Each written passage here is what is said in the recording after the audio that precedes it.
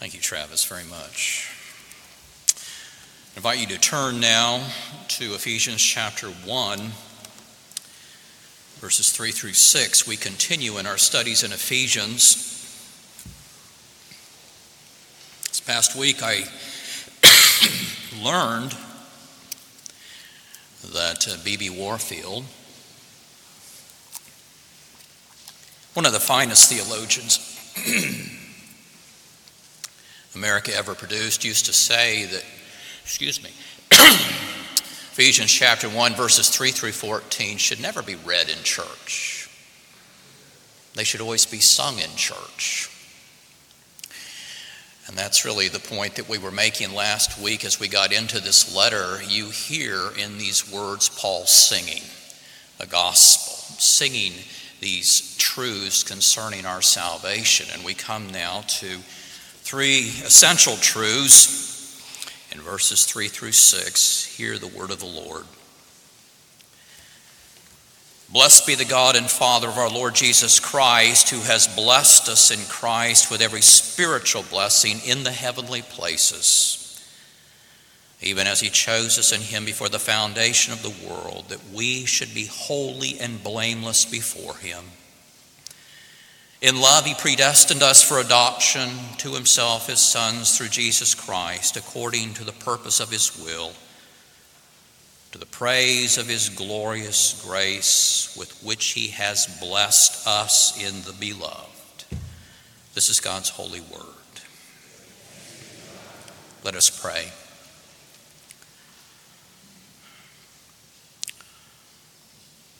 Almighty God, whose word is a gift of wisdom and insight, we ask that you would give us now a spirit of wisdom and revelation in the knowledge of your word and in the knowledge of Christ our Savior. Almighty Father, we pray that you would enlighten the eyes of our hearts that we may know the hope we have in you as our majestic and merciful God. Reveal yourself to us, we pray, because we can know you only if you give yourself to us to be known. It's in Jesus' name that we pray, amen. Well, recently I watched a couple of movies about the D-Day invasion of Normandy, France, when the Allies achieved a decisive victory that determined the destiny of the war against Nazi tyranny during World War II. As many of us know, on D-Day, June 6, 1944, more than 160,000 Allied troops landed along a 50-mile stretch of heavily fortified coastline in northern France. And with the establishment of that massive Allied presence in France, the back of Nazi rule and tyranny in Europe was effectively broken. After D-Day, there was no doubt that the Nazis would eventually be defeated, although bloody battles with pockets of Nazi resistance remained before the final day of victory on VE Day. Similar to D-Day, God has achieved a decisive victory in the life of every child of God that has determined his eternal destiny. You see, having established his presence and power in every child of his through this faith union with Christ, the back of sin's rule and tyranny has been effectively broken in every true believer's life. There is no doubt that God will bring every child of his safely to glory, although sharp battles with the powers of indwelling sin and the devil remain before the day of final victory when our Savior returns. And just as liberated Europeans cheered the Allied victory in France and the Allied advance, so Paul sings of God's victory in the believer's life in the opening verses of this chapter. Three great truths Paul praises in our passage. Put the believer's victory beyond doubt. The believer has been chosen for holiness. The believer has been predestined to adoption. And the believer has been blessed in the beloved. Nothing can defeat the advance of God's transforming grace deeper and deeper into our lives. These truths, I realize, of predestination and election, just like all the truths about God, involve mystery. And sometimes they stir controversy. But for Paul, these are immensely comforting truths. They help us see how great is this grace that saves us. And they move us to this humble gratitude and confidence and joy and praise and faithfulness and holiness in response. What are the three things that we see here? First, chosen for holiness. Verse 4 says, believers are those whom God the Father chose before the foundation of the world to be holy and blameless before him. When we understand what is involved here, it makes our hearts sing. Holiness is not dutifully refusing to do what you most want to do. That is the unbelieving mind's great misunderstanding. Rightly understood, holiness is an electric word for believers. Holiness involves being near God and like God and given to God and pleasing God. Holiness is the path of true fulfillment, as the great Augustine discovered. Augustine wrote, how sweet all at once it was for me to be rid of those fruitless joys which I had once feared to lose. You drove them from me, you who are the true, the sovereign joy. You drove them from me and took their place, you who are sweeter than all pleasure. But my friends, because of the remnants of indwelling sin, these pockets of resistance in us may weaken our desire for what is spiritually best and most satisfying to us. And so Paul encourages us to fight on in hope by revealing in verse 4 both the foundation and the destination of our salvation. The foundation of our salvation. The foundation of our salvation was laid before the dawn of time. Yes, as Paul says, God's blessings are ours by faith in Christ. But here's the question: where did our faith come from? Faith can't be our own doing. Because as Paul says in chapter 2, we are naturally dead in sin and captive to the evil one. Spiritually dead people don't express the signs of new life. And so the new life that expresses faith must therefore be the result of God's work in us. And the origin of our faith is found in the eternal plan of God. Now, right here at the beginning of this song of salvation, Paul emphasizes that all the blessings of our salvation come to us because God the Father of our Lord Jesus Christ chose us before the foundation of the world. And that makes the child of God's heart sing. So deep is the Father's love for us that he had us in mind before the creation of the world. God's election of the believer before time is the foundation of our salvation. And if we ask, well, why did God choose me? The only answer is because he loved you. And if we ask, okay, but why did he love me? Well, the only answer the Bible gives is that he loved you. And he planned to magnify his grace by giving you salvation. Oh, but surely there must have been something about me that made him love me. Perhaps he saw that I would choose him and believe in him. But when we say things like that, we're only showing how confused we are. Naturally, I am a person who is dead in sins. Naturally, I am a person without hope. Naturally, I am a person at enmity with God. There is nothing in me that makes God love me. The reason for his love lies in himself. Salvation is all of grace. From first to last, it is sheer grace. Now, when we begin to see this, we understand how so much talk about free will is confused. Certainly, my will is free. It's free in the sense that it is not forced. I am free to do what I most want to do, but I am never free to act out of character. I am never free to choose anything other than what I, in my heart, most want to do. And that's the issue here.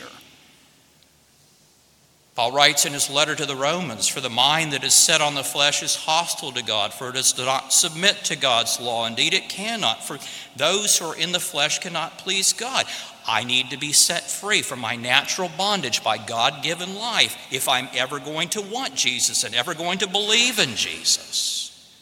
Now, if we object to God's sovereign election saying, well, I want what's fair, we're still confused, because to demand justice from God is to demand to be justly condemned for my sin. Paul got this doctrine of election from the Old Testament. We read a passage earlier today about that. But he also learned it from personal experience. His free will led him to seek to destroy Christ's church. And it was only because of God's intervention rooted in his love for Paul before the foundation of the world that Paul was saved. You see, the truth of our election makes us sing when we dwell on the fact that God loved me before I loved him. God loved me before I trusted in Jesus. God loved me before Jesus even came into the world, even before the foundation of the world. How deep is God's love for his children is as deep as eternity. And if it's that deep, it will last throughout all eternity. God always finishes the work of salvation that he begins. The foundation of our salvation, and then the destination of our salvation. The destination of our salvation is holiness, Paul says. We are certainly not chosen because we are holy, but we are chosen in order to become holy. Now, we are very grateful that the moment we believe in Jesus, we are justified by God. The moment we believe in Jesus, we are accepted by God as righteous, because our sin was credited to Jesus, who was condemned for it, and Christ's righteousness has been credited to us, and God has justified us for it. And so, being justified by God by faith alone in Jesus, we have everlasting peace with God. But here's the point: precisely because we are accepted by God as righteous by faith, the Spirit of God sets himself to work, actually making us holy and righteous as Jesus is. Being renewed in Christ likeness is our destination. Now, all of this is to say that since God chose us to be holy, we must and we will become holy one way or another. One way or another, God is going to have his will in our lives. D.M. Lloyd-Jones says, God, who has chosen you to holiness, will make you holy. And if the preaching of the gospel does not do so, God has other means and methods. God may strike you down with illness. God may ruin your business. But God will make you holy because he has chosen you for holiness. You see, God loves his children that much. God loves us with a holy love. God wants what is best for us. God refuses to let us waste our lives. He wants us to know the joy and the liberty of holiness, which is conformity to the likeness of Jesus. Holiness is the fulfillment of the new heart given to us by God according to his eternal purpose, chosen for holiness. And then second, predestined to adoption. Those whom God chooses or elects, he also predestines. Election involves God's choice of a people for himself. Predestination involves God's appointment of a destination for those he has chosen. Now, there is no higher blessing of the gospel than to be adopted by God as his beloved child. No higher blessing. I mean, you hear the thrill in the Apostle John's voice as he declares in his first New Testament letter, "See what kind of love the Father has given to us that we should be called the children of God." I mean, to know that I'm cherished by God the Father with the same intensity of love and devotion as he has for his son Jesus. To be able to come to God in prayer saying, "Our Father in heaven," these are the highest blessings imaginable. And my friend, if you are down in the dumps this morning, I want you to consider with me now the twofold wonder of Paul's words in verse 5. First, the wonder of God's power. The word predestined bristles with the power and the authority of God. Does God have dominion over all things? Indeed, he does. Our God is a hands-on God. His rule is absolute. His control of this world is complete. We have obtained an inheritance, he says in verse 11, having been predestined according to the purpose of him who works all things according to the counsel of will. All things means all things. There are no exceptions. There is nothing that God merely permits that he doesn't also predestine. Every occurrence in the universe lies under the power and authority of God's predestination. The fall of the insignificant sparrow is under God's control. So are accidental events such as the roll of the dice. So are the free actions of people. Even the most spectacular sin in the history of mankind, the betrayal and the murder of the incarnate Son of God, was according to, quote, the definite plan and foreknowledge of God, Peter says in Acts chapter 2, and then in Acts chapter 4. The believers confess that Herod and Pontius Pilate, along with the Gentiles and the peoples of Israel, were gathered together against Jesus, quote, to do whatever your hand and your plan had predestined to take place. God's power is absolute. Is God therefore the author of sin? No, God is not the author of sin. Instead, he is sin's judge. Are people therefore puppets? No. People purpose and people act freely and they act responsibly before God. Judas's betrayal of Jesus was foreordained by God. Jesus prays to his Father in John chapter 17 that he, quote, guarded his disciples and not one of them has been lost except the son of destruction, that the scripture might be fulfilled. Judas's great betrayal was foreordained, and yet he acted freely, he acted willingly, he acted without being forced. Now, how these things can be is past our finding out.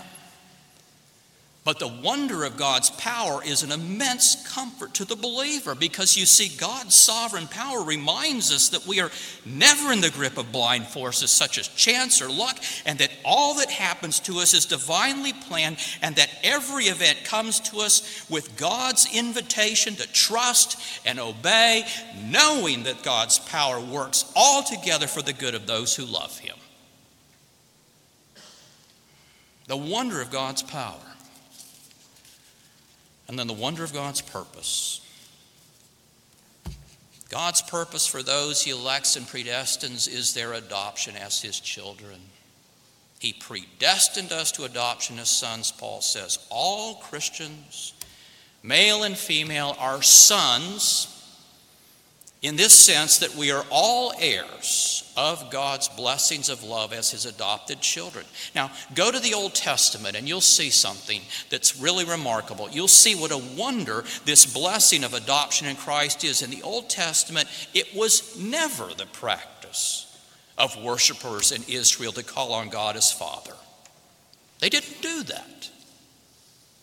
But then Jesus arrives on the scene of history, and all he does is address God as his Father. Now, no one in Israel had ever done anything like that before. But even more astounding, perhaps, is this. He taught his disciples to call upon God in their prayers by saying, "Our Father who is in heaven."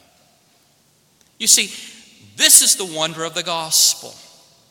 On the cross, God condemned his Son to hell for sinners in order to make every sinner who turns to him for mercy and forgiveness in Jesus' name an adopted, beloved child. Adoption is the wonder of God's eternal purpose for every believer in Christ. When I was a student at Covenant Seminary, our president then, Dr. Paul Koistra, shared the story, I think every year I was there at chapel at some point, about how he and his wife came to adopt the little boy that they named Paul Jr. And as Paul and his wife were sitting outside the courtroom where the adoption process would be completed, their caseworker instructed them.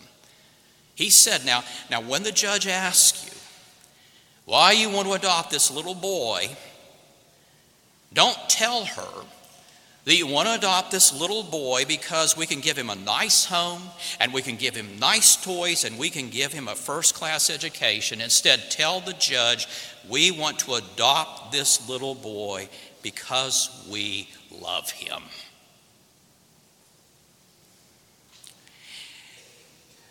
The love of those parents for their adopted son is a picture of our Heavenly Father's adoptive love for those who receive Jesus. Now, my friend,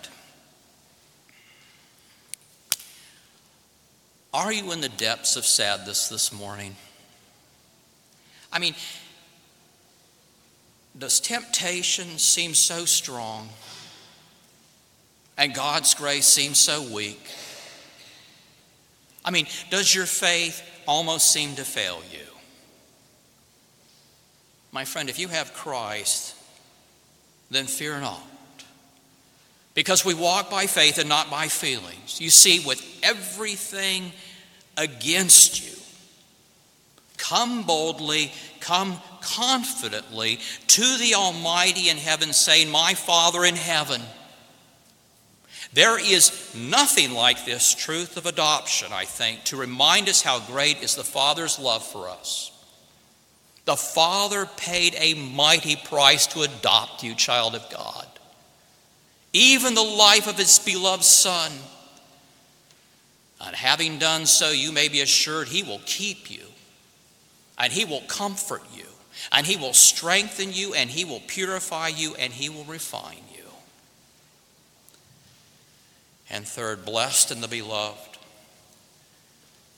What a state of privilege the child of God enjoys. We are blessed in the beloved one, Jesus. Every spiritual blessing necessary is ours because of our union with Christ, our Savior.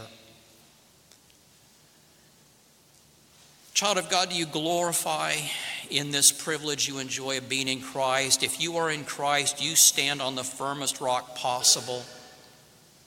If you are in Christ, you dwell in the strongest tower imaginable.